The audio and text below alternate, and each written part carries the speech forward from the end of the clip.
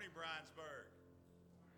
It is good to see you this morning. I hope you have had a great week. We've certainly had a wonderful weekend and opportunities to be able to minister to our community. And we are so excited to be able to come together for the purpose of worshiping our risen Savior this morning. And always a joy to be able to start our services with a testimony of believers' baptism.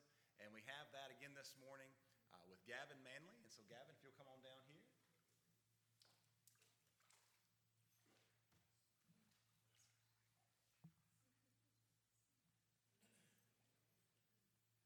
This is my buddy Gavin. And during Vacation Bible School back in June, he accepted Christ as his personal Lord and Savior. And last Sunday morning, he made that public to us and came forward at the end of the service and desires to give that beautiful, beautiful testimony of believers' baptism this morning. So Gavin, have you accepted Jesus Christ as your personal Lord and Savior? Yes. Amen. Praise the Lord. Praise the Lord. Well, upon that profession of faith, under the command of our Lord and Savior Jesus Christ, and under the authority of Bryansburg Baptist Church, I baptize you, my little brother, in the name of the Father, and of the Son, and of the Holy Spirit. You're buried with Christ in baptism,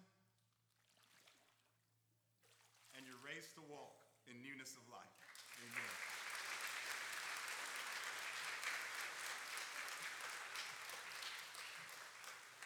We have much to celebrate this morning. Let's continue in worship together.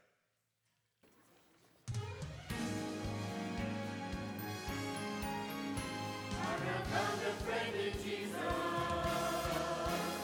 I have found a friend in Jesus. He's everything to me. He is to me my anchor. He is to me my rock. He is to me my Savior, in whom I place my trust. He is to me my comfort. He is to me my joy. He is to me my master. He is to me my Lord. I have found a friend in Jesus. He's everything to me. He's the fairest of 10,000 to my soul. The lily of the valley, in him alone I see. All I need to cleanse and make me fully whole. In sorrow he's my comfort. In trouble he's my stay. He tells me every care on him to roll. He is to me my anchor. He is to me my rock. He is to me my Savior, in whom I place my trust. He is to me my comfort. He is to me my joy. He is to me my master. He is to me my Lord. Jesus is all the world to me. Jesus is all the world. He's everything to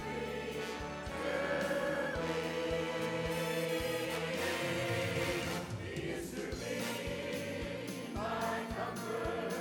He is to me my joy. He is to me my master. He is to me my Lord. He is to me my master. He's my friend, my Savior, my Lord, my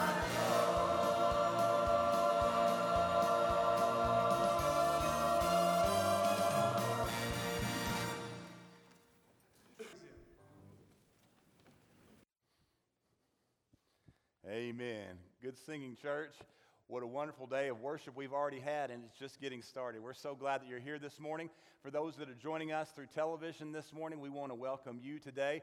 Those of you joining us by Facebook Live, we want to welcome you. And there in the comment section, if you would, put your name. Let us know you're there. We love to know who's joining us in worship. And any prayer needs that you might have, you can list those there as well. And for those of you, this may be your first opportunity to be with us here at Bryansburg. We are so glad to have you with us today. And you'll notice there in the pew in front of you, there is a card. If you'll take that card out and fill it out and place it in the offering plate on the big round table there in the foyer at the end of the service. We appreciate that. It helps us to know of your attendance. But more important to us, it helps us to know how we can pray for you and your family. And so glad that you have joined us in worship today. We thank you, so many of you that showed up on Friday night to help us with Friday Night Light, and a lot of sister churches that were there to help as well. And it was a wonderful night, a wonderful opportunity for us to be able to minister to our community. And I want to thank you for the hard work once again this year.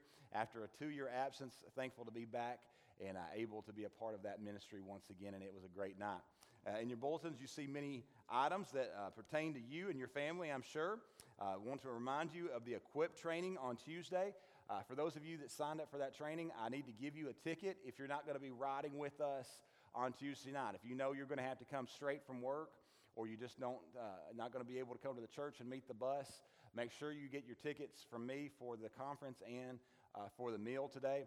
And then also, if you're going to be going with us on the bus, we're going to have to leave right at 5 o'clock. So make sure that you're here at the church to leave at that time if you're wanting to go with us on the church bus.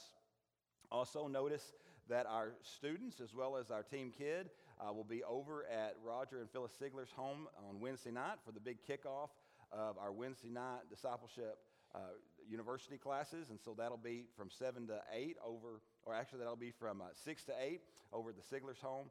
And I hope that you and your kids can be a part of that. Homecoming next Sunday morning. We are hoping that you'll be plugged in to all that's going to be going on. At 10 a.m., we'll be here in the sanctuary, and we'll be in concert on 10 a.m., and then at 11 o'clock, we'll have our worship service, and then at 12 o'clock, of course, we'll move over and have the meal in the activity center. And then next Sunday night will be a Family Life Sunday with all the homecoming activities throughout the afternoon, so we're hoping that you'll spend some time with your family during that time. But a wonderful day. I hope that you'll plug in and be a part of all that's going to be going on next Sunday. Also notice that our senior meal will be this Tuesday, and they're going to be heading out at 11 o'clock from the church, going to Cypress Springs restaurant there in Callaway County. And so leaving this Tuesday at 11 o'clock, and you see other things that are pertaining to you and your family, make sure that you take note of those. This morning we have many on our prayer list once again, and certainly want to pray for all of these physical needs, and we recognize that that's what many of these are. But the greatest need of all we recognize is our spiritual need. We have family members and we have friends, people we go to school with and work with that we know are lost. They don't yet have a relationship with Christ. And because of that, they are currently destined to spend an eternity in hell. And we want to have a gospel conversation. We want to see the Spirit move in their heart and their life, and we want to see them saved. And so maybe that's you this morning. Maybe you're here this morning. Maybe you're watching on television or Facebook Live. And if you're honest, you'd have to admit that you don't yet have a relationship with Christ. Well, I want you to know this morning that Jesus loves you.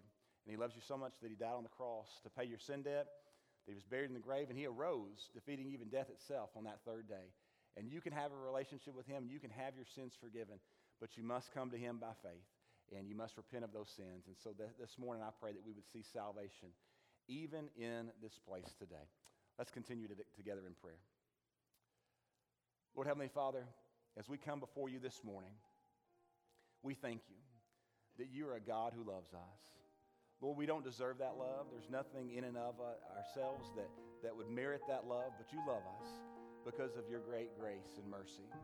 And Lord, it was because of that you went to the cross and died in our place. It's because of that you were willing to take upon yourself all the sins of all the world. And Lord, we're so thankful that when you did that, you arose 3 days later in victory. And because of that, we can be saved. Lord, we're so thankful for Gavin this morning. Lord, that beautiful testimony of believer's baptism, of him explaining of what happened in his heart and in his life that day at Vacation Bible School this summer, when he recognized that he was a sinner, and he asked you to come into his heart and in his life and to save him, to forgive him of his sins, and to make him your child. Lord, there are some today that need to make that same decision. And so, Lord, I pray that even now, that, Lord, you're working on hearts. Lord, you're preparing them to respond to you by faith. And perhaps they're at home watching on television or on Facebook Live. And I pray that today they would recognize that you're speaking into their life. You're speaking to their heart. And you desire a relationship with them to your honor and glory. Lord, we love you. It's in Jesus' name we pray. Amen.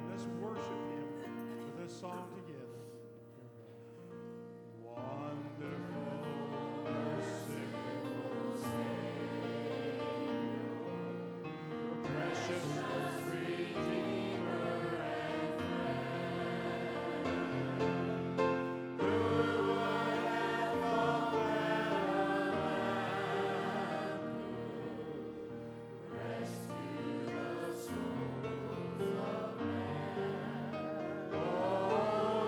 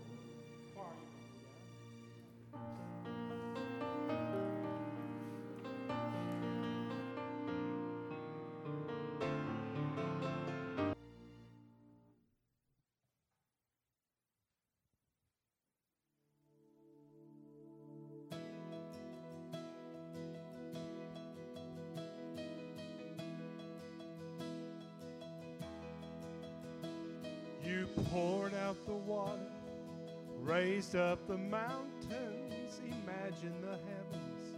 I can't even fathom how good you are. How good you are. With one single motion, you wrote every bird's song, composed my emotion. I can't even fathom how good you are. How good you are. Glorious, glorious God, wonderful Maker. I'll sing with the stars and praise my Creator. Oh, glorious, glorious God. Oh, glorious, glorious God. You poured out the water, raised up the mountains, imagine the heavens. I can't even fathom how good you are. How good you are. With one single motion, you wrote every bird's song, composed my emotions. I can't even fathom how good you are. How good you are. Glorious, glorious God, wonderful Maker. I'll sing with the stars and praise my Creator. Oh, glorious, glorious God. Oh, glorious, glorious God. Oh, glorious, glorious God. Oh, glorious, glorious God. Oh, glorious, glorious God. Oh, glorious, glorious God. And it was good, for God is good. Oh, it is good. Lord, you are good. Glorious, glorious God, wonderful Maker. I sing with the stars and praise my Creator. Oh, glorious, glorious God. Oh, glorious, glorious God. Oh, glorious, glorious God. Oh, glorious, glorious God. Oh, glorious, glorious God. Oh, glorious, glorious God. Glorious, glorious God. Oh, glorious, glorious God.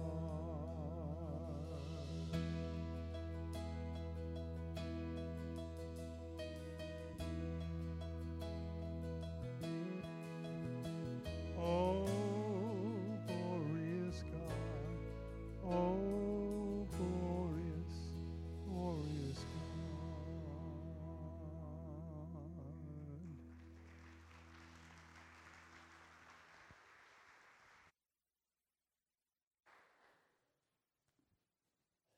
Amen. Thank you, Brother Rockney. What a wonderful day of worship, and excited about entering into God's Word together. If you will, turn with me this morning again to Matthew, the 19th chapter. Matthew chapter 19. And we're focusing on the subject of a word for children. And so last week we focused on adults. Last week we focused quite a bit of our time on moms and dads. And so kids, this week I want to focus on Jesus' invitation to children. I want you to know that means all of us. But his invitation to children and the fact that Jesus loves children. And I praise the Lord that Bryansford Baptist Church is a church that loves and values children. We understand what they are, that they are the reward of the Lord. They are a precious treasure that God has given to us. And so thankful that we had the opportunity to see Gavin make that beautiful testimony this morning and to recognize that God's doing that work in the lives of our kids. And he has been for quite some time, that he continues to speak into their hearts and into their lives. And this morning I want us to recognize that he's speaking to all of us. Maybe you haven't made a decision. Maybe you're a child, maybe you're a youth and you haven't yet made that decision. You know Christ speaking to your heart. Maybe you're an adult and you recognize you haven't made that decision. I want you to know that this message is the Lord speaking to you. This is his love letter. This is his love invitation for you to come to him, to have a personal relationship with him. And so today I pray that we will have folks that will move from spiritual death to spiritual life and recognize the great love that Christ has for you as his child. Let's go to the Lord in prayer. Lord Heavenly Father, we thank you today that you do love us. Lord, we thank you that we can have a relationship with you where we can cry out to you and call you Abba, Father, Daddy. To have that kind of intimate relationship with you is an amazing thing. It's not something that we deserve, but it is because you love us and your grace allows that to take place. Because of the finished work that Jesus Christ did for us upon the cross of Calvary, we can come with a boldness. We can run to you and we can wrap our arms around you and know that you're there and you will wrap your arms around us. And so, Lord, this morning I pray that you would speak to the hearts of children, youth, adults, senior adults, men, women, boys, girls, Lord, that you would speak to their hearts and help them to recognize that if they will come to you with the faith of a child, that they can be saved. And so, Lord, I pray that today would be a day of salvation.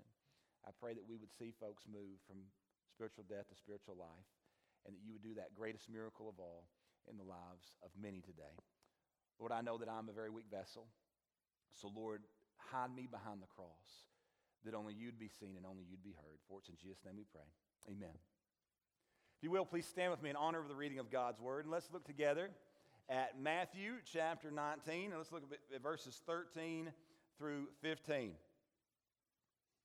Then were there brought unto him little children, that he should put his hands on them and pray, and the disciples rebuked them. But Jesus said, Suffer the little children, and forbid them not to come unto me, for of such is the kingdom of heaven. And he laid his hands on them and departed thence. You may be seated. Jesus has just finished up teaching about the very serious matter of marriage and divorce. And as soon as that discussion is finished, Jesus turns his attention here to these children that are being brought to him by their parents. Now, it was Jewish tradition to bring small children to a great rabbi so that he could then pray for them and pray a blessing upon them. And it was also common for parents to take their children to the synagogue, where each of the elders would take the child in their hands and pray over the life of that child, pray the blessings of the Lord upon that child. And it's much like what we do with our baby dedications, where we pray and ask that the Lord would give these parents the ability to raise that child, to know the Lord and to serve the Lord. The child's not saved at that point. It's just praying that the parents would raise them to know the Lord. And that when that time comes, when they recognize that they need a relationship with Christ, that they would make that decision. And so that's much of what's going on here. However, it seems that these parents are severely rebuked by the Lord's disciples. Apparently, they felt like Jesus' time would be better spent with adults, that these children were wasting Jesus' time. But Jesus, in turn, rebukes them. He rebukes the attitude of his disciples in regards to these children. And he told his disciples in no uncertain terms that little children were precious to him, that of such was what the kingdom of God would be made up of people with this kind of childlike faith. It's appropriate that Jesus should give us this teaching about little children just after he spoke about marriage relationships, because the statement, and they twain shall be one flesh, is literally fulfilled when a married couple has a child together. When that marriage produces a child, that is the picture of what God is saying here. So let's face it. When it comes to children, there are some things that we have to be ready for. Children are noisy. Amen? I have 3 of them at my house. They require some special attention, don't they? If we're going to minister to children, it's going to take some special ministries. If we're going to minister to children, it's going to take some financial resources. If we're going to minister to children, it's going to take some manpower. And let's just face it, children don't tithe very well, okay?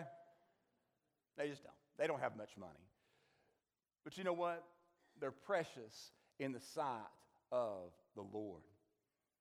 Children are not a curse to be endured. They are the great blessing and reward from the Lord. He tells us in Psalm 127:3, "Lo, children are a heritage of the Lord, and the fruit of the womb is his reward." We are blessed as a church here at Bryansburg to be blessed with many, many children. God has blessed us as a church. And we need to recognize that. Not every church is blessed with a pew full of teenagers and a children's department full of kids and children's worship on a Sunday morning. That is a blessing that God has given to us. And so this passage has something to say about children and about the Savior's invitation for them to come to him. And in case this morning you're like, well, I can check out and scroll through Facebook while the preacher's preaching, because I'm an adult. So this message isn't for me. This is a message for everyone.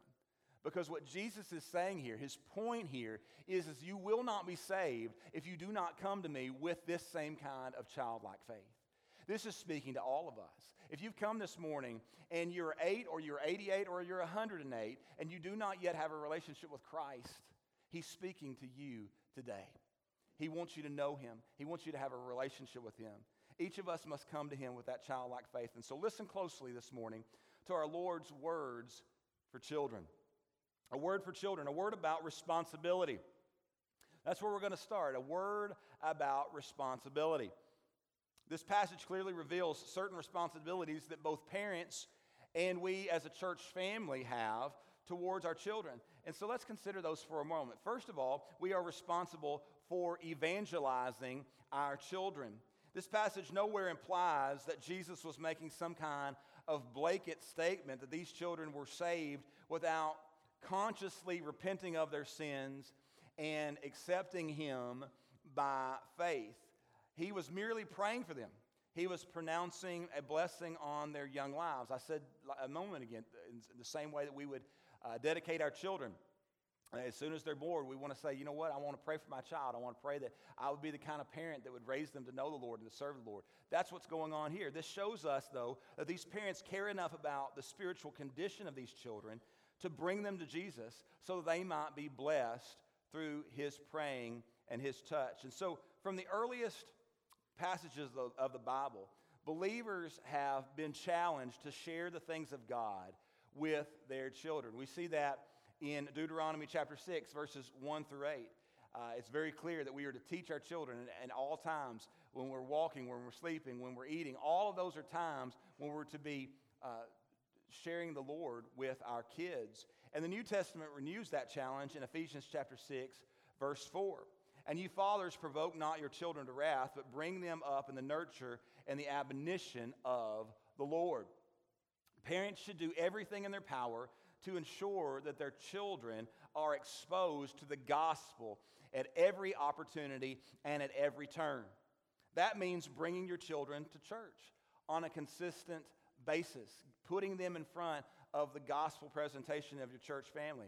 It means with our kids that we bring them to Sunday school. It means that we bring them into worship and children's worship times. It means that we bring them to Team Kid on Sunday night. It means on Sunday nights we bring them to Center Shot and Children in Action. It means that we allow them to be a part of Kids Camp and Vacation Bible School and everything else that is offered here in what we do as a family of faith here for our kids.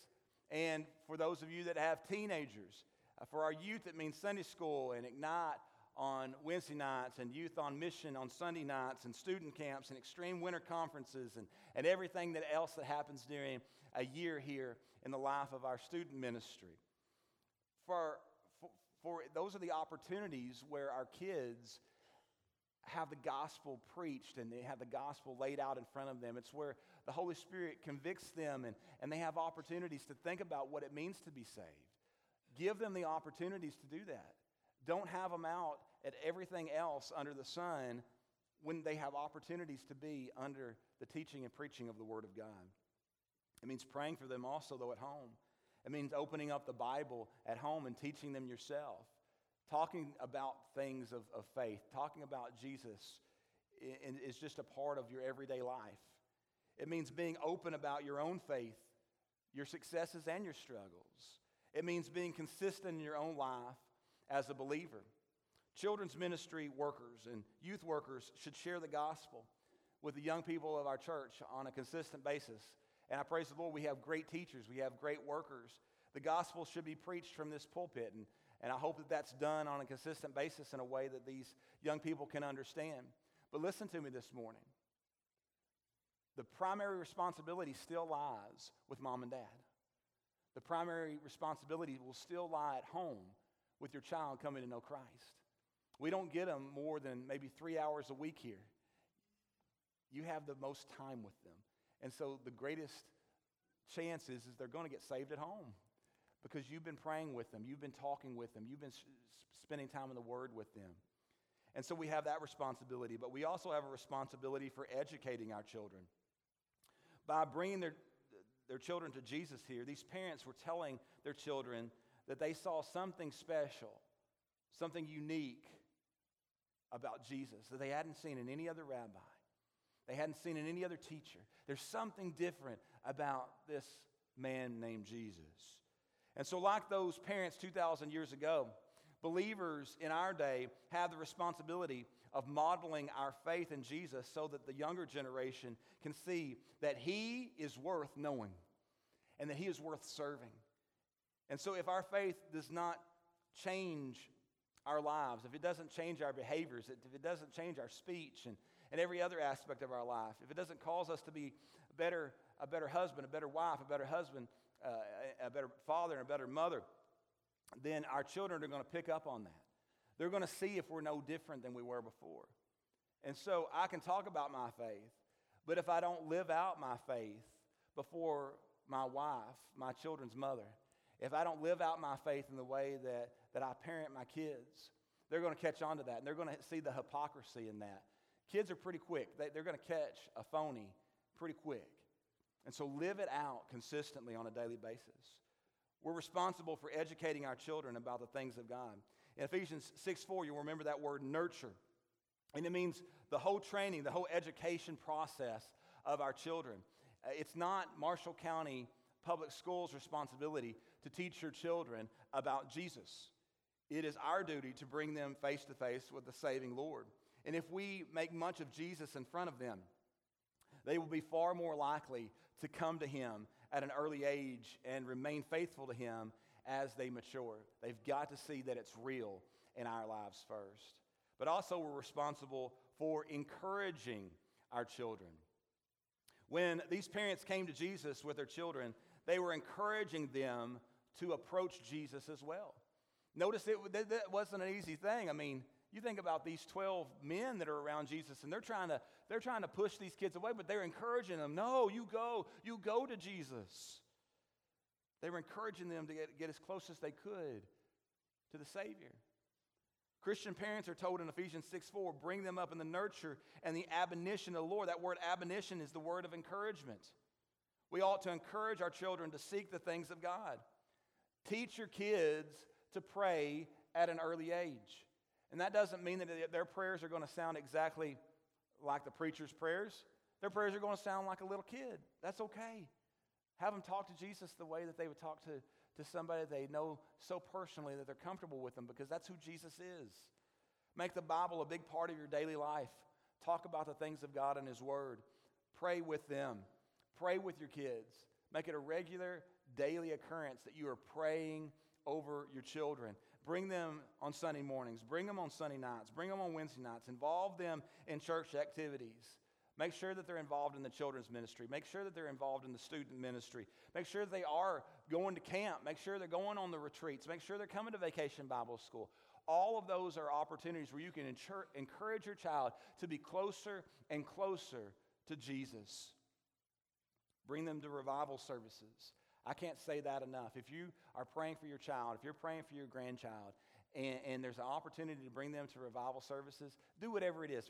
Rearrange the schedule, whatever you need to do. But bring them to those times when you know the gospel is going to be shared and it's going to be directed at the lost. Make sure that they're there present in those times. Expose them to every opportunity to hear more about the Savior. One of the best things a mature believer can do for children is for them to be in love with Jesus Christ themselves.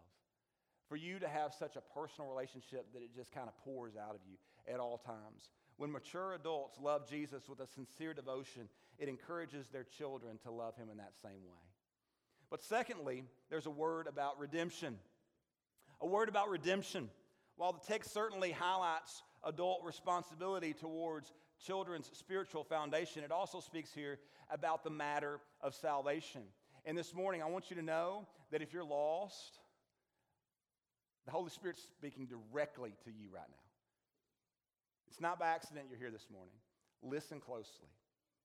What this implies, and I'm talking to kids that may be in here this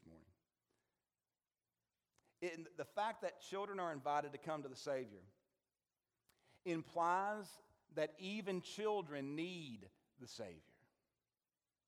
That just because you're young does not mean that you can't die and go to hell. Every lost person, regardless of their age, will be separated from God in hell. And our kids need to understand that. Sometimes we want to tiptoe around that, but that's the truth. Most folks don't like to hear that, but it's the truth. Our kids have to understand that sinners who are unrepentant and do not have a relationship with Christ are separated from him for eternity. While children may possess a certain innocence, they still need to be saved once they come to that place of understanding. We'll talk about that here in just a minute. And that's why parents and other concerned adults must do everything in their power to bring their children face to face with Jesus as often as possible. It is not our duty to save our kids. We can't save our kids. The preacher can't save your kids. As much as I'd love to just be able to pray a blanket blessing and everybody be saved, I can't do that. But it is our responsibility to put them in places where the Holy Spirit's conviction can clearly be heard and felt. And that happens when they sit under the preaching of God's Word, the teaching of God's Word. It happens when you're talking about those things at home. When children hear the gospel preached and taught and lived out at home, they're far more likely to come to Jesus at an early age. And here's what Paul told Timothy about exposing children to the Word of God in 2 Timothy 3:15. And that from a child thou hast known the Holy Scriptures, which are able to make thee wise unto salvation through faith, which is in Christ Jesus. And so, secondly, what does this involve? Notice what it involves. Whenever a discussion of children and salvation comes up, people say, well, we don't really need to talk to kids that are very young because many of them have not reached the age of accountability. I hate to tell you this, there's no such thing in the Bible as an age of accountability. Many people think there's this magic age, and for some reason 12 is stamped on there. Where kids, that's when you need to get saved and baptized and join the church then. That's not biblical. When a child reaches an age where they understand, where they understand that they are lost, when they understand that they are a sinner too, when they understand that they don't yet have a relationship with Christ, and that begins to bother them that they don't yet have a relationship with Christ, that is an age of decision. That's what we speak of here.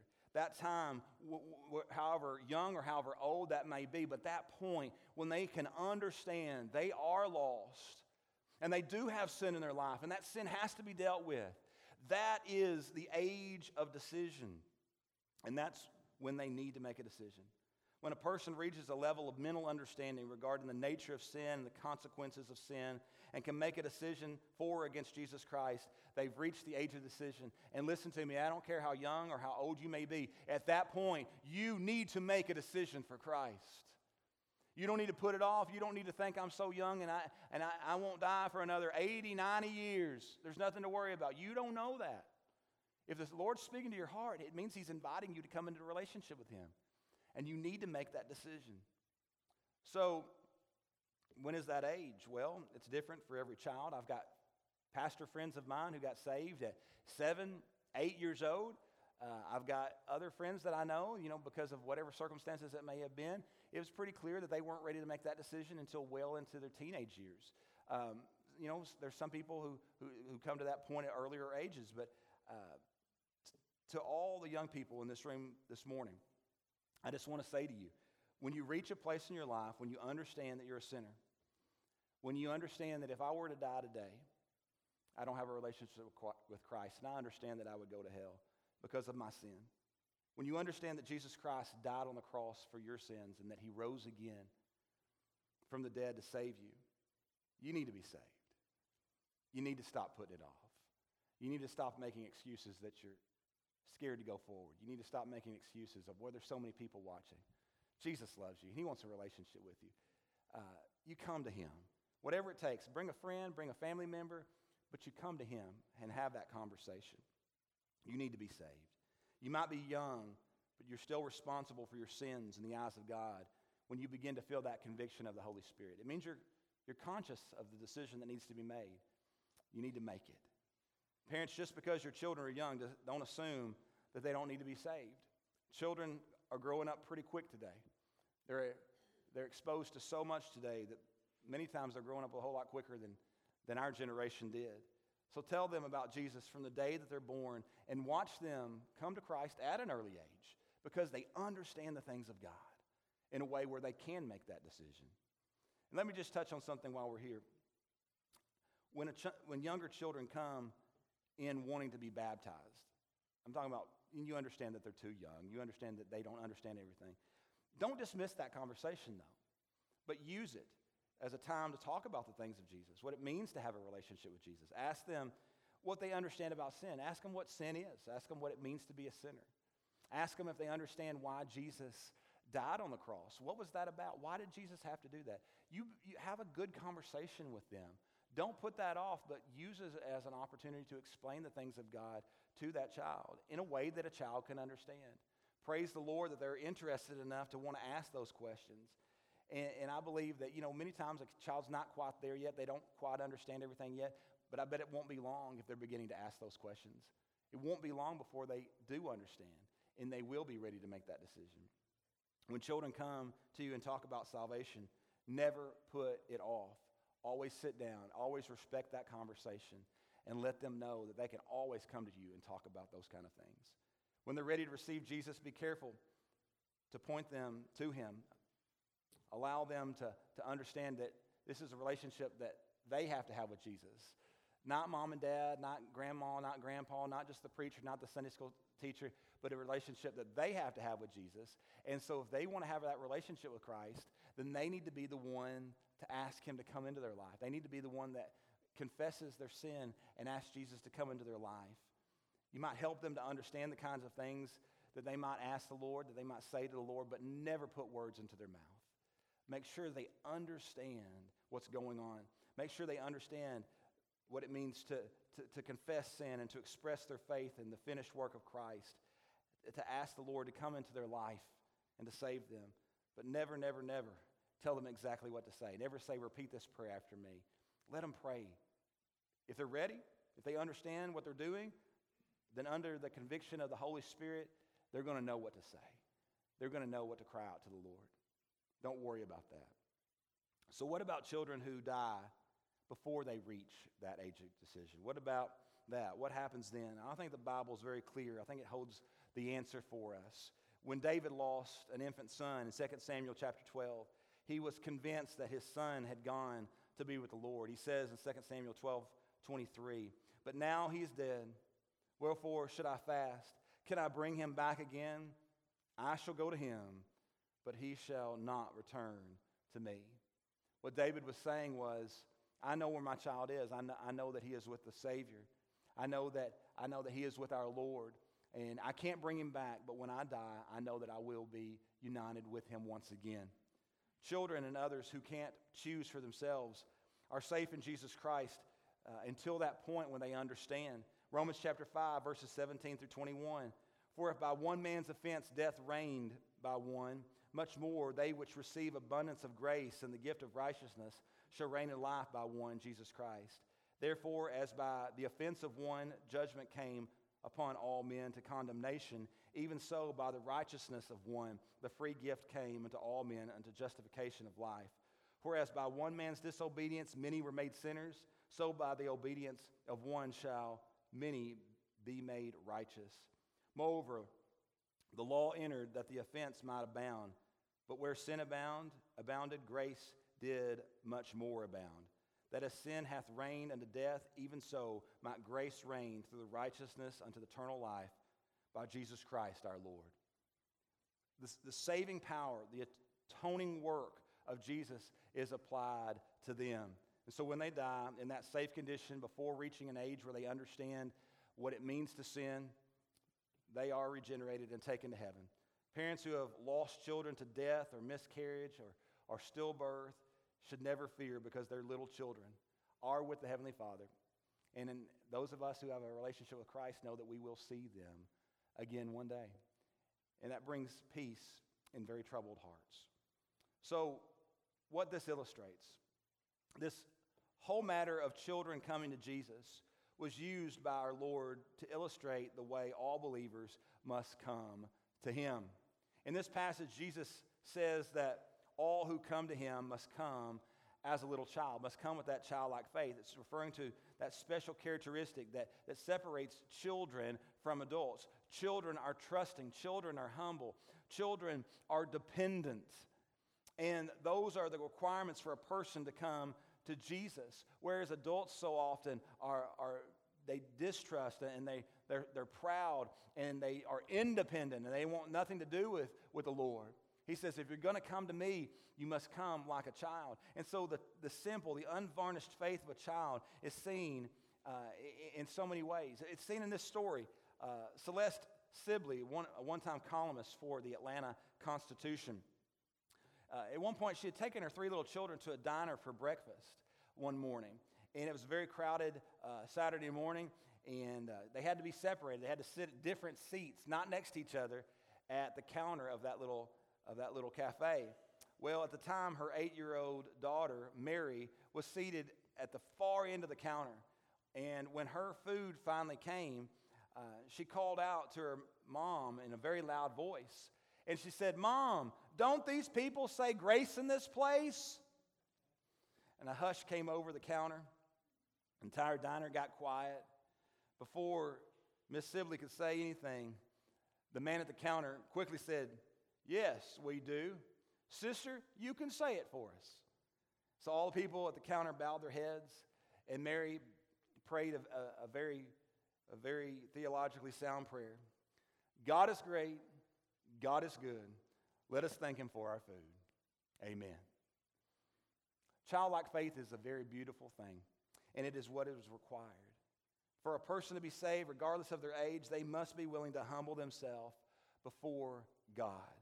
They must be willing to lay down their pride over their life that they've lived and the achievements of that life. They must be humble enough to acknowledge their sins before God. They must be willing to admit that their works and their religious activities can never save them. And contrast this image of childlike faith with what we see here in the next part of chapter 19. And we see here the rich young ruler, and we see that he would not turn loose of his pride, of his money, of his self-righteousness. And he says, beginning in verse 16, "And behold, one came, and he said unto him, Good master, what good thing shall I do that I might inherit life? And he said unto him, Why callest thou me good? There is none good but one, and that is God. But if thou wilt enter into life, keep the commandments. And he saith unto him, Which? And Jesus said, Thou shalt do no murder, thou shalt not commit adultery, thou shalt not steal, thou shalt not bear false witness, honor thy father and thy mother, and thou shalt love thy neighbor as thyself. And the young man saith to him, all these things have I kept from my youth up, and lack I yet. And Jesus said unto him, if thou wilt be perfect, go and sell that thou hast, and give to the poor, and thou shalt have treasure in heaven, and come and follow me. And when the young man heard that saying, he went away sorrowful, for he had great possessions. He left with his possessions, but he left without Jesus. A person must look to Jesus by faith and trust him and his finished work on the cross completely for their soul's salvation. This requires childlike qualities. It requires trust. It requires humility. It requires dependency. This is the only way anyone will receive salvation. But then lastly, we see a word about the Redeemer. The passage here not only speaks about responsibility and redemption, but it also has something to say about our Savior. Watching Jesus minister to these children, we get a glimpse of some aspects about our Lord's personality. First, we can see his heart. Look at verse 13. The disciples thought that Jesus was too busy for a bunch of little kids. But when the Bible says it brought unto him, it has the idea of a long line waiting to come to Jesus. Parents from all over the area had brought these children to Jesus so that he could pray for them and pronounce a blessing over them. And when the disciples rebuked the parents in verse 13, they were themselves then rebuked in verse 14. In Mark's account of the events, it says that Jesus was much displeased. It means that Jesus was very angry with the disciples for trying to prevent these children from coming to him. Children hold a very special place in the heart of the Lord. In fact, in Matthew 18:6, it reminds us that there is harsh judgment that awaits anyone who would abuse a child in any way. Jesus always defends the defenseless. And so this scene reveals a lot about Jesus. Children cannot serve him like older folks can. They cannot contribute very much money to the work of the church like other older folks can. But it appears to me that Jesus holds a very special place in his heart for children.